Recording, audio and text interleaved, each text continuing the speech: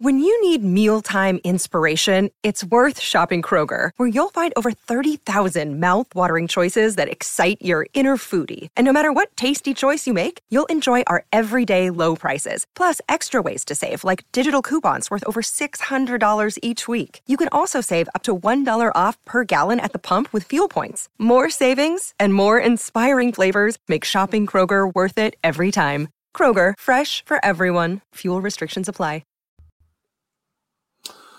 Good morning, everybody. It is Thursday in Pittsburgh, Pennsylvania. My name is Adam Bittner, Assistant Sports Editor for Multimedia at the Pittsburgh Post-Gazette. Back for our latest Zeiss is Right video with Paul Zeiss, Post-Gazette sports columnist. Paul, how are you? I'm doing well. How are you doing today? I'm hanging in there. I'm getting a little tired of the hot weather. I'm ready for a little, crisp in the air. But other than that, I'm doing well. Paul, we're going to get into some talk here about Steelers record predictions. You wrote a column about this on postgazette.com. But before we do that, I just want to give a quick shout out to our presenting sponsor, Pella Windows and Doors of Pittsburgh. There's no better place to get new windows and doors installed in your home than Pella, who can help you save on energy costs year-round. Schedule a free in-home consultation with your local Pella Windows and Doors to find the right product for your home and budget. Give them a call at 866-593-1560 to discuss your project further. That's 866-593-1560 to get started planning on your new windows and doors installation with Pella Windows and Doors of Pittsburgh. All right, Paul, let's get into it. You wrote, kind of your Steelers record predictions. I submitted mine to the Post-Gazette. I think they'll be coming out later today, right before this, NFL opener between the Chiefs and Lions tonight. So let's just dig into it. Where do you think that the Steelers are going to finish? I'll give you a fixed record, and then I want to talk a little bit about upside and downside and what the possible spread of outcomes for this team could be. I do think that this is probably a good football team. And I do think that they probably are going to be a team that competes for the playoffs. I wrote about it in the Post-Gazette. I think they're probably right around a 10-win team that, maybe if every possible thing goes right for them, they're an 11-win team. But I don't necessarily know that they are legitimately a Super Bowl team. I have to see them play. I have to see them play 4 or 5 times and have to see them play against good teams. And guess what? If they beat the 49ers 45-0 on Sunday, it almost doesn't mean a thing to me, because I always say this, and I know people get upset when I say this. The first 4 weeks of the season are almost meaningless.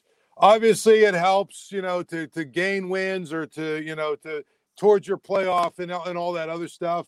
But because of the way that the NFL teams are constructed nowadays, because of, how much they use rookies, because of, free agency, because of the salary cap, the way the rosters turn over and all that other stuff, first 3 weeks, they're still trying to figure out who they are. So, I think beating the 49ers this week is good for the record, and it obviously it would be a good win. But to me, I have to see 3, 4, 5 weeks in a row, because then the league starts to settle in and you get a chance to start to see who's really what. You see some teams get off to a fast start and then sort of level off, and you see the opposite. So if you're asking me for a prediction, I'm going to stick with 10-7. I think that's probably about where they're going to be. 10 wins, 7 losses. I feel like they have a chance to win. If they can get to 11 wins, they'll probably win the AFC North. I think that's how close it's going to be. I think all 4 of those teams are really close. And like I wrote in that column, I could make this just as strong of a case that the Steelers will win the division. I could make the case that they're going to finish 4th. And it could be they finish 4th with 9 or 10 wins. That's what I think that division is going to be. Yeah, Paul, I have them at 10-7 as well in my official Post-Gazette predictions. But I think it was Charlie Batch who was on the North Shore Drive with Christopher Carter on Wednesday who drew an interesting comparison to the 2005 Steelers, who went on to win the Super Bowl. But a lot of people, that team was not very good in the regular season, Paul, or at least it wasn't an obvious Super Bowl contender. That they needed to win their last 4 games just to get into the playoffs. And then they went on their run and they became a very good team. But that team through the course of the season was no world beater. I could see a similar situation here where and I've been saying this for 2 years now, that I've been looking at the Steelers as a 2-year project, and where are they at the end of this season? I don't necessarily expect them to beat the 49ers this weekend, right? But are you going to be a good team that can beat anyone in the AFC by the end of the season?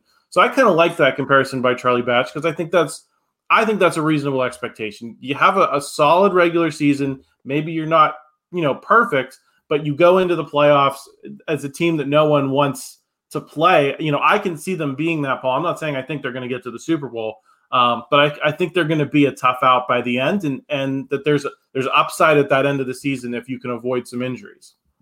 The beauty of being able to look back on the course of time is the fact that people are so good at being able to revise history and create narratives, that whatever the narrative is. There's very few seasons, Adam, that drive me more crazy than the 2005, the story of the 2005 team. Okay. The team had to win their last 4 games because they had a bunch of injuries in the middle of the season, and they lost some games. They had some really key injuries. They got healthy, and guess what? They were the same team that was 15-1 or whatever the year before. Okay, so, this isn't on you. I'm just saying, I whenever someone talks about the 2005 season, it's almost like, what did you actually not watch and remember the season? So they ended up winning their final 4 games, right? They went out and they played an Indianapolis Colts team that hadn't played a meaningful game in literally about 5 or 6 weeks, right? They jumped on them with a couple of passes and held on for dear life. That was a great upset. The next week they played, or actually was it the week before, they played Cincinnati. They were losing the game by 10 points, and then Kimo von Olhoffen breaks what was the quarterback's name? I can't even think of his name. Their starting quarterback, who was actually pretty good, breaks his leg or whatever, takes him out. They come back and win that. They played a Denver team that was so ridiculously overrated. They were better than them. Jake Plummer, I think, was the quarterback, right? My point is, that team was really, really, really good. They just had some injuries during the season, that kind of held them back a little bit record-wise, and then they had some real key breaks, and that has to happen. So I don't compare this team to that team, because I don't think that when you look at this team, there's enough of a precedent to say, hey, yeah, they're a really, really good football team, right? They weren't 14-1 or 15-1 or whatever it was last year, and got to the AFC title game. But to your point, the one thing that I could see happening with this team, because they do have a lot of young players, they do have a lot of new parts, they do have, some growing to do. I could absolutely see where, maybe they're not quite as good early on in the season, and they take some time to find their footing, right? And then they get on a run, and they do enough to get in the playoffs, and then once they're in the playoffs, they're one of the hottest teams that are in the playoffs. But we have to see if that's going to happen. I mean, a lot of it depends on the quarterback. A lot of it depends on, they basically rebuilt their defense in a lot of ways, if you think about it, right? They have one new safety, 2 new corners, 2 new linebackers, right? At least 1 new defensive line. You look at when they go to the sub packages, there's a whole bunch of guys that, that they brought in. It could take them a little bit of time to develop into the team that everybody thinks they're going to be. But that could mean they lose a game or 2 more than maybe we think they will. But that's why I say probably 10-7, and we'll see how they're playing at the end of the year before we really figure out if they're a legitimate Super Bowl contender. Yeah, I think that's kind of substantively where I was going, Paul, is can you peak at the right time, and can you figure things out and be, a Super Bowl caliber team, regardless of what happens in whether it's injuries, whether it's anything else. Can you be a good team when it matters? And I think, I can kind of see that upside, and I'm not saying Super Bowl, but I could see them winning a round and maybe, being right there for another one where they, a couple plays determine whether they win the game, maybe get to an AFC championship, something like that. Paul, there's been some talk at your radio station about them going 13-4, winning the Super Bowl, being better than the Chiefs. I believe that was Andrew Filipponi. What is the spread of outcomes you can imagine here? What is the worst case scenario in your mind? Let's say they have a couple key injuries. how bad could this team be? And what is the absolute, if they really play to the, maximum of what they have on that roster every single week, can they win 13 games? What's the spread of outcomes you see for this? I'd say 8-12. 8 wins to 12 wins is what their range is. If everything goes well, they do really a lot. I think probably 12-5. If they avoid injuries and all that other stuff. If they have some key things happen to them on the other side, I still think the roster is pretty deep, and they're probably good enough that they're going to win at least 8 games. So I would say 8-12. I think what's interesting, Adam, is they might be the one team, and I'd have to think about it in the AFC, where I don't necessarily think an injury to their starting quarterback changes their outcome all that much. And that's no disrespect at all to Kenny Pickett, but I think I think Mitch Trubisky is good enough that they could win games, especially the way they want to play. Running the football, controlling the ball, playing great defense, trying to win the kicking game and all the other stuff that we used to talk about in the 1970s about football, right? That doesn't mean that. And the other thing is, I think Mitch Trubisky is probably a better athlete than Kenny Pickett. And I think Pickett's a really good athlete. But, then all of a sudden you bring the quarterback run game in a little bit. And we saw the one time when when Mitch Trubisky came in last year and created a little spark with his ability to run and whatnot. But if you look at the other teams, if Kansas City, San Diego, I'm not San Diego, the Kansas City, the Chargers, even the Jets, right? The Bills, the Ravens, the Bengals, the Jacksonville, the best teams, they're a quarterback injury away from going away. You know what I mean? I don't know that the Steelers are that. And I think that's a good thing, but it could also be a bad thing because it might mean that, the Steelers don't have an elite level quarterback capable of winning games and whatnot and putting the team on his shoulders when they need him to. So it's one of the most intriguing seasons I can remember. I'm really excited to kind of see it because I don't really 100% know what we're going to see. I think it's going to be really good, but I have to see it first. Yeah, I'm in the same place, Paul. I think, especially with Kenny Pickett, does he have a lot of people seem to think it does based on that preseason, but I don't know that the preseason changed my perception that he still has a lot to prove. And that's not to say that I don't think he can get there, and I don't think he can be a very good quarterback, but I got to see it for more than a couple of drives at the end of those Raiders and Ravens games last year, and the preseason's not going to change that for me, which is why that's why I kind of settle out at 10-7. I think there's a lot of people in town that think they're going to be a lot better than that. And, I'm not committed enough to say they're definitely not good enough to win any more than 10 games. And I think, I'm not committed to 10-7 as this is the only possible outcome here. I just think that that's probably we're talking about these ranges. I think when you said 8-12, 10's right in the middle. And that's what makes sense to me. Paul, we're going to get into some colleges here for a little bit. A lot of interesting stuff going on this week after week 1. Before we do, just want to give a shout out to another sponsor, Goldberg, Persky & White. If you were diagnosed with mesothelioma or lung cancer, call your local attorneys at Goldberg, Persky & White. For over 40 years, their firm has represented thousands of lung cancer and mesothelioma victims. Call 1-800-COMPLEX or visit gplaw.com for a free consultation. That's gpwlaw.com, excuse me. Paul, Pitt, Penn State, both looked pretty good this past weekend. Penn State triumphs over West Virginia in Happy Valley in the primetime game. Pitt takes care of business against Wofford. What did you see from – let's start with Penn State because I think they played the bigger game. They're on the bigger stage at number 7 in the polls. What did you think of Drew Aller? And does he – we talked about this on our Penn State podcast with Seth Engel. Is he the best quarterback back in the Big Ten? Or does he have the ability to be just based on what you saw the other night? Well, not having seen most of the other quarterbacks, I would say he has the ability to be. He's pretty good.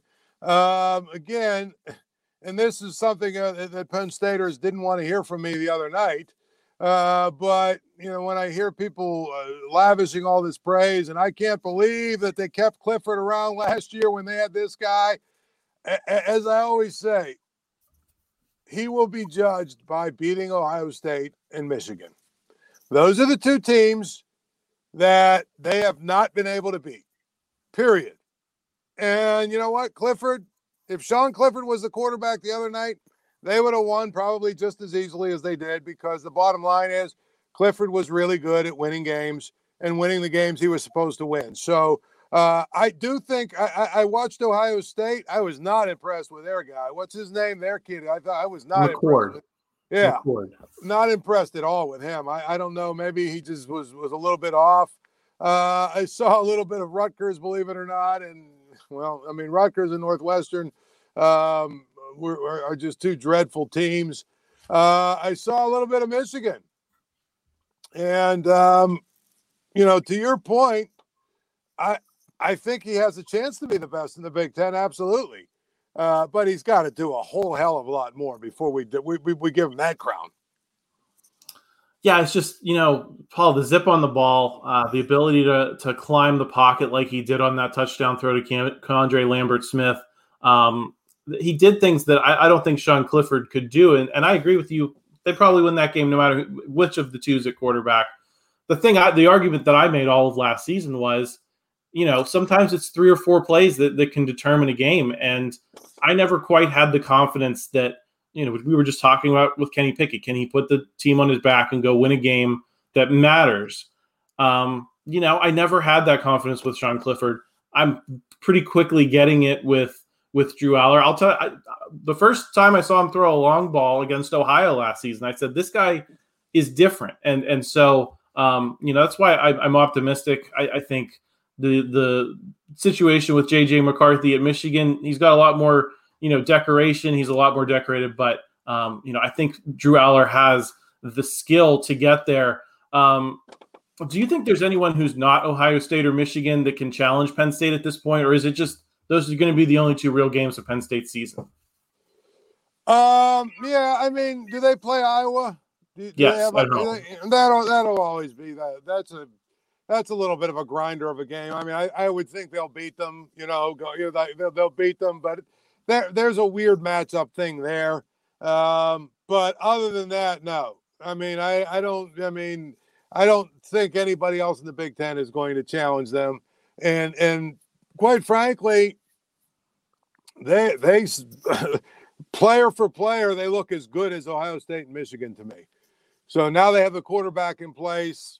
I'm not sure, that it's a foregone conclusion that they'll lose those games. And to me, I think we're talking at worst a team that's going to be 10-2, and probably they're not going to be 10-2. I think they're going to win one of their Ohio State or Michigan games to get to 11-1. And then the question is, will the right combination of things happen so that they can, get to the Big Ten championship game at 11-1 with one of those losses like that? So we'll see.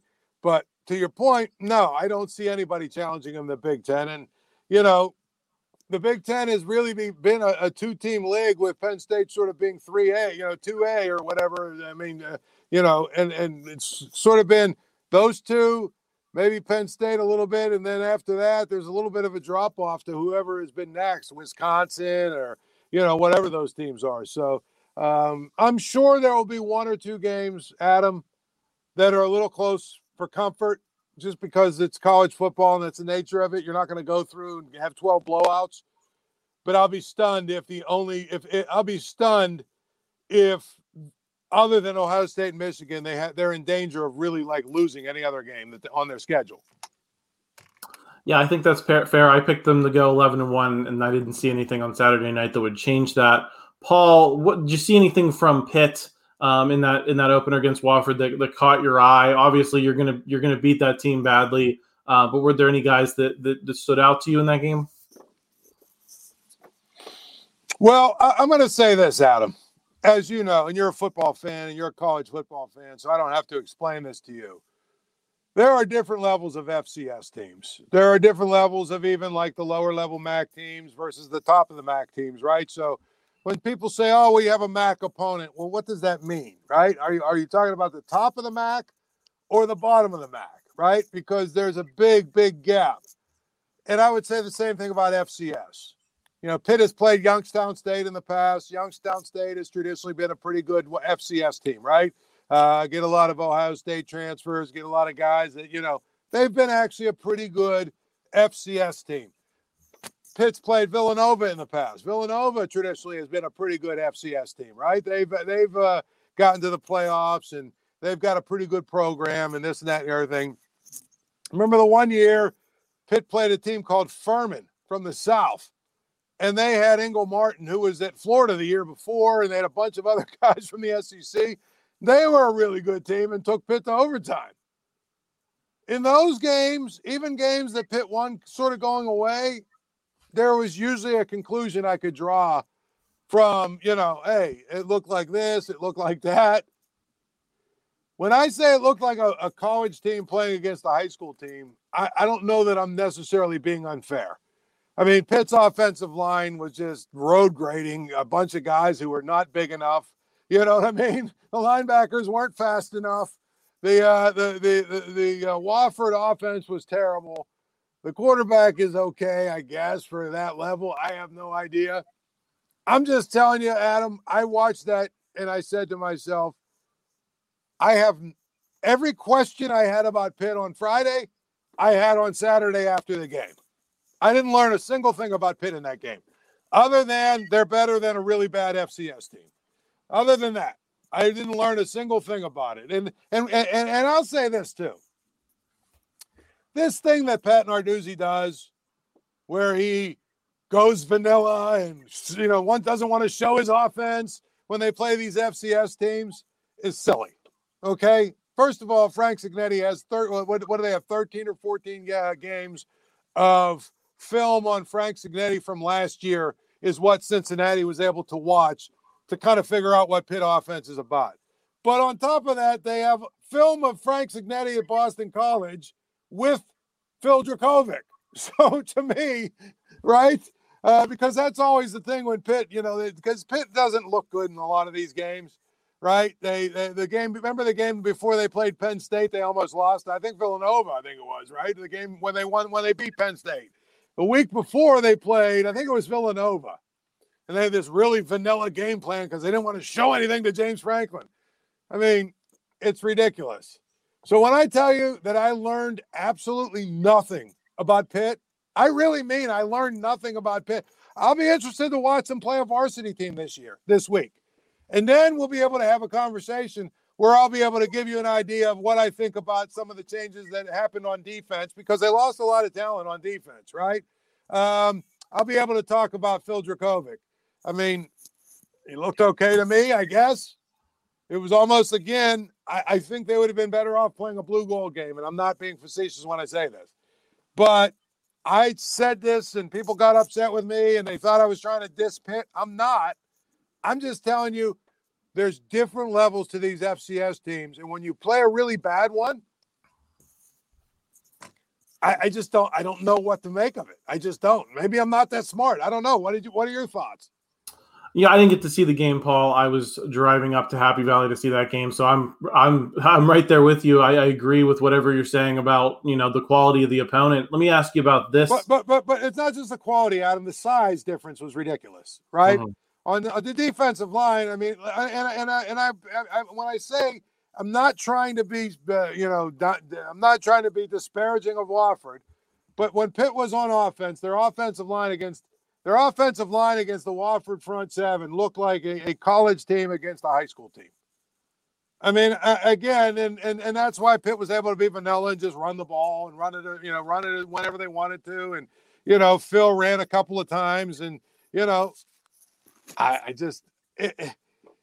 football is such a game of matchups. It's not about playing 1AA teams. I don't have a problem with teams that want to open the season with one game like that. I wasn't trying to rip Pitt for playing the game. I'm just telling you that team stinks. And so it was hard to, it's just hard to figure out what it all meant. Paul, what do you think of these next three games, though? Because I think they're going to tell us a lot. You have Cincinnati, then West Virginia, and then North Carolina, which got a big win against South Carolina this past weekend.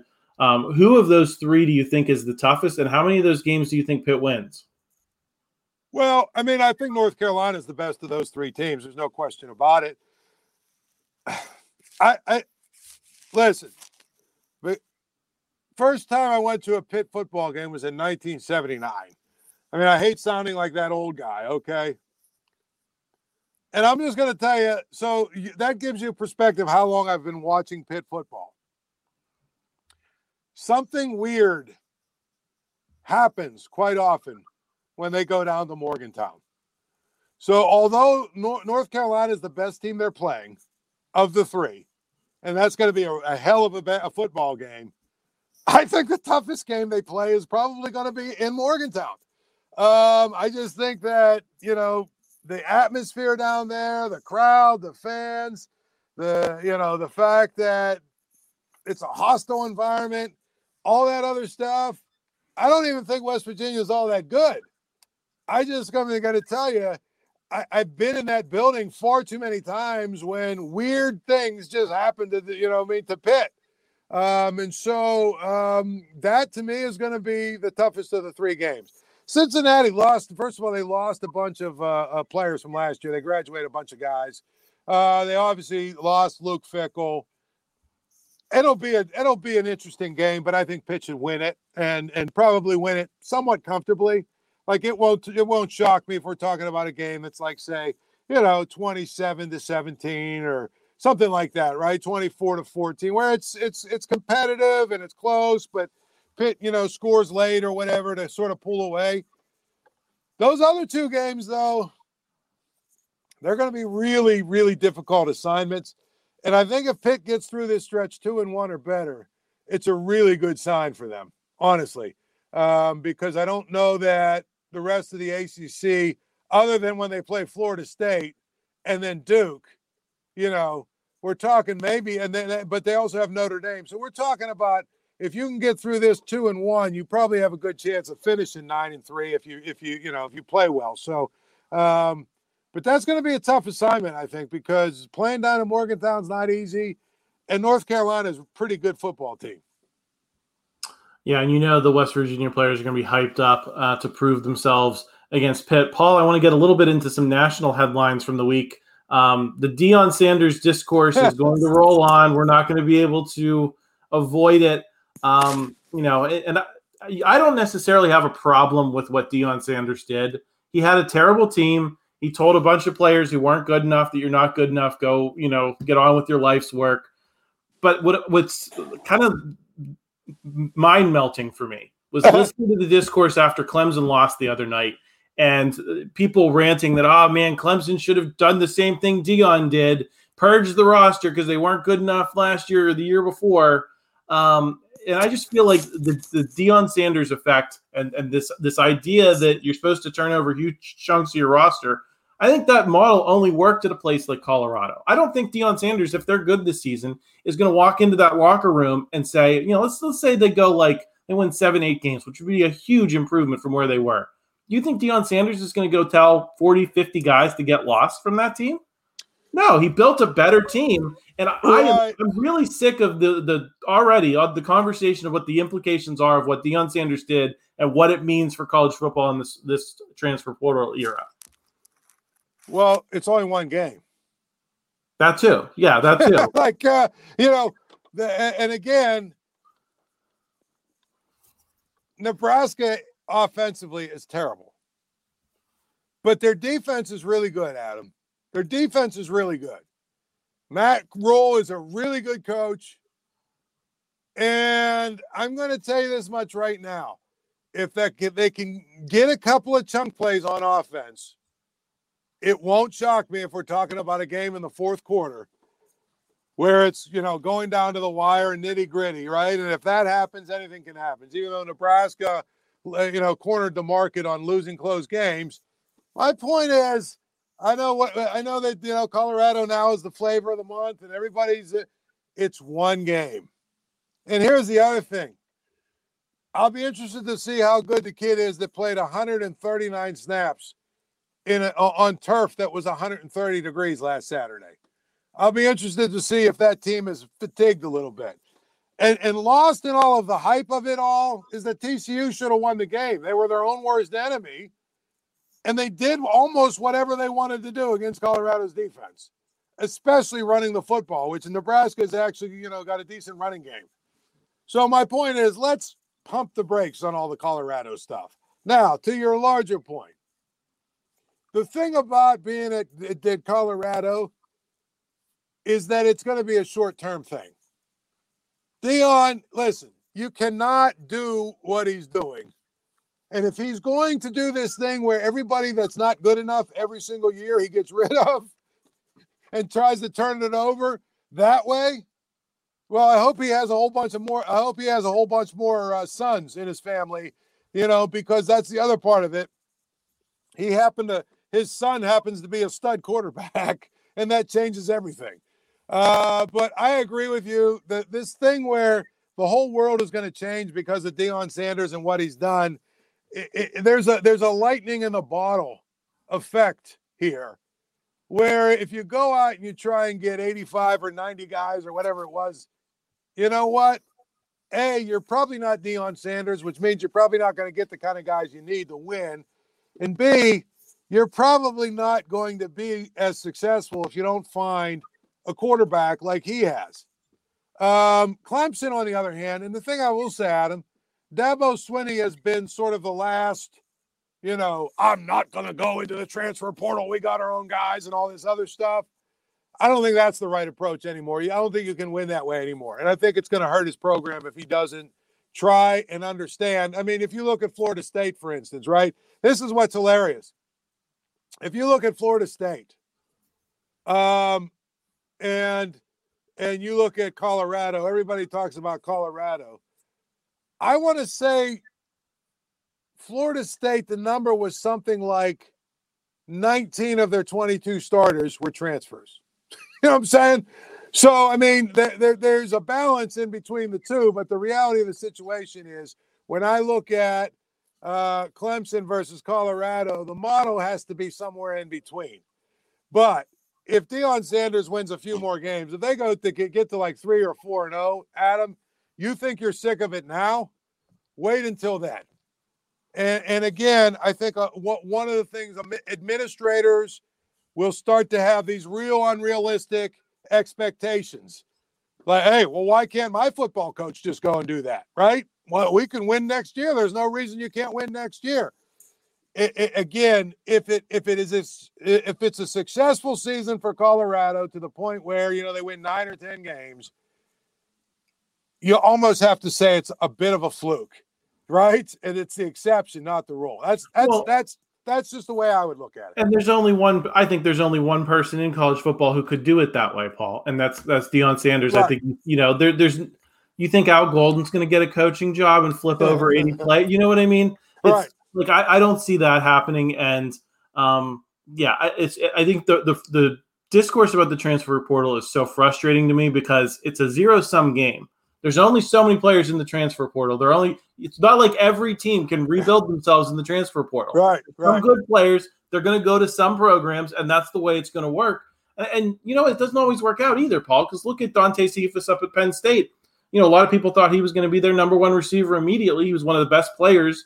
A lot of people thought in that transfer portal, and he's barely in the rotation up there right now. And that doesn't mean that he can't be useful at some point once he gets a little more used to the Big Ten level of competition. But I think it's just going to be to me, it's all recruiting, Paul. Whether they're high school kids, right, whether they're college kids, it's all recruiting. Are you a good recruiter? I think Deion Sanders is a good recruiter because he's Deion Sanders, and that's a lot of what we're seeing here. Right, and I think there's a good mix. Like Florida State, he's signed big recruiting classes, but the bottom line is he knew he had to win immediately. So he's added in the transfers that like the receiver that went crazy the other day. That kid was from Michigan State. He was a transfer, right? The quarterback was a transfer, a couple of years ago. I mean, there's a number of guys that you have to bring in to. I think the days of trying to do the Dabo Swinney thing where we're just going to recruit really good players, and people pointed out that Dabo's got like 52 4- and 5-star kids, and again, it's hard to win that way. All of your guys you have to hit lightning in a bottle with all of your guys, basically, right? All of your recruits, you can't have too many mistakes. They all have to sort of grow up together.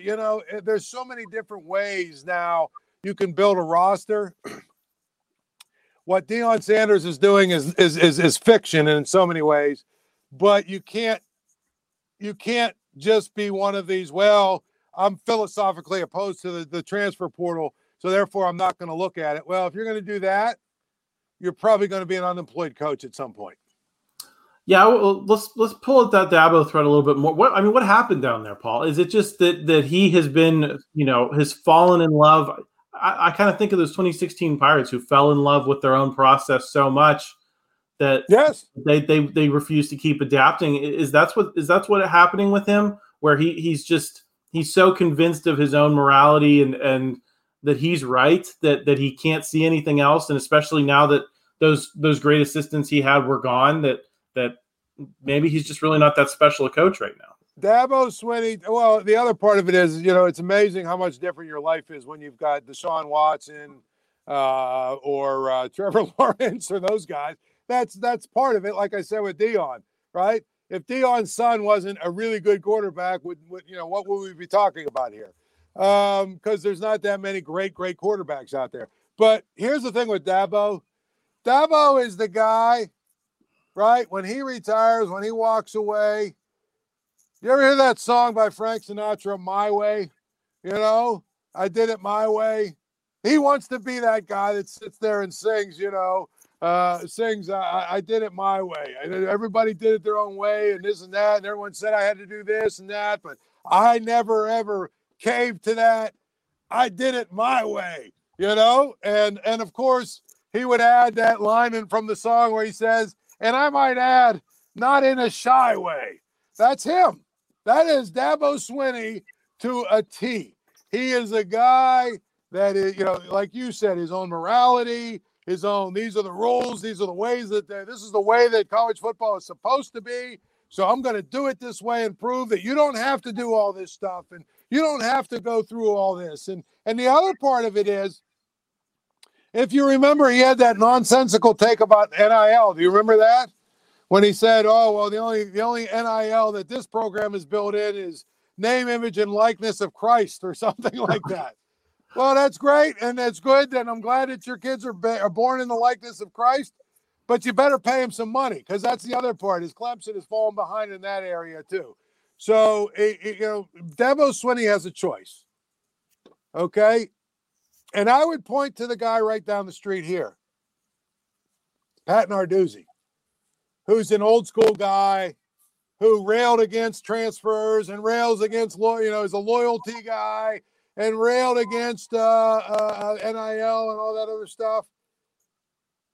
Do you notice how Pitt has not only embraced the NIL thing, but they've taken it to another level? They have no problem going into the transfer portal and getting players and building the program. Do you want to know why? Because above and beyond everything else, Pat Narduzzi is a survivor and a smart guy and understands if he doesn't do those things, his program is over. So Dabo's got a choice to make. He can continue to try and be Frank Sinatra and do it his way, or he can understand that you can't do it that way anymore, that you have to keep up with the times. Paul, quickly before we sign off here, right before we started recording, we found out Andrew McCutchen is out for the rest of the season for the Pirates. I guess I'll ask a two-part question here. Of A, was his season, was his return to Pittsburgh the success you hoped it would be, that you thought it could be? And B, what's the future here? Should he be back? Does he fit into where this team is at least trying to go? I don't know if we know if it's going to get there at this point, but does he fit into the Pirates in 2024? Is there a role for him here, or should this be the swan song? That's a great question. I actually asked Josh Roundtree when I was leaving the studio. I said, is it the last time we see him in a Pirates uniform? I'll be honest with you, Adam. I think they could squeeze one more year out of him if he wants to come back and play. I think he did enough for them this year. I think there was enough of, the kind of player that you want from a veteran that you could probably bring him back and you could get him and maybe get a couple of reps in the outfield here and there and use him as a DH and whatnot. The caveat to that is this. What do you do with Henry Davis? Because I'm starting to believe that the only place you're really going to get at bats for him is a DH because he stinks in the field. So if you have plans of having him be a DH, is it going to make sense to have a guy like McCutchen who's going to take away a lot of at-bats from him, right? I don't know. I don't know the answer to that. I think they need to figure out that whole situation. But I wouldn't hate the idea of McCutchen coming back for one more year in a role similar to what he did this year, because I do think he added something to them. I think he hit well enough that you can justify bringing him back. I think the fact that he's a veteran presence in a locker room that seemingly gets younger every single day. I don't have a problem with that. What I don't want, however, I don't want to see the Carlos Santana, Rich Hill, all that other nonsense. I don't want to see any more of those signings. We should be beyond that. If they're signing free agents for next year, they should be guys that they really believe are going to be on the roster for the whole entire season. They're going to help them win, right? Go get a first baseman that's going to help you win, not a guy that is old and at the trade deadline you can trade. So to me, I'll give them McCutchen because he's McCutchen and because I think that his role would be limited enough where I don't know that he's blocking anything, and I think it could be a valuable player in that role. But I don't want to see a whole bunch of other guys like that. There's no reason to bring them to start signing those guys. Yeah, I'll tell you this, Paul. McCutchen was saying the other night, I'm fine, I'll be back. He seemed pretty intent on playing again. I feel like they wouldn't have shut him down, and he wouldn't have allowed himself to be shut down if there was not some level of intention about next season and saying, hey, we're going to bring you back. You're going to get a chance to say goodbye. That's kind of the vibe I'm getting. I could be wrong. Yeah. If you told me before the season McCutchen was going to come back here, I would have told you were crazy. But I kind of feel like this is not the way he wants to go out, and that it wouldn't have gone down this way if the intention was for this to be over. But, we'll see. I think to your point, I'm a little bit more skeptical about where he fits with what they have and what should happen. I think what should happen is you should be ready to move on from him. Right. But I don't know that they're there. And that's, I think, a problem in the big picture, but I think it's going to make people happy that they might get one more year of Kutch. Any final thoughts, Paul, before we sign off here? No, I think we've gotten around a long way, and we've talked about a lot of different things. It's always a good time, my man. Absolutely. I'm looking forward to having some, an actual Steelers game to talk to you about. Just a reminder, Paul and I will be going live after the Steelers and 49ers game on Sunday at Acrisure Stadium. Paul will be in the press box. I'll be here at home, and we're going to break down the game for at least 30 minutes, maybe go a little bit longer, maybe hear from some Ray Fittipaldo, some Brian Backos after the game. So I'm looking – that's where we started doing this, Paul. Our videos was the live streams last season. I'm looking forward to getting back into it. Yeah, absolutely. All right, Adam, we'll do it Sunday. Take care, everybody. Thank you for checking out this content from Post-Gazette Sports. If you enjoyed the video, please like it and subscribe to our YouTube channel. Check out our Apple Podcast channel for more podcast content. Click below for a special deal of 99 cents for a 3-month subscription to the Pittsburgh Post-Gazette.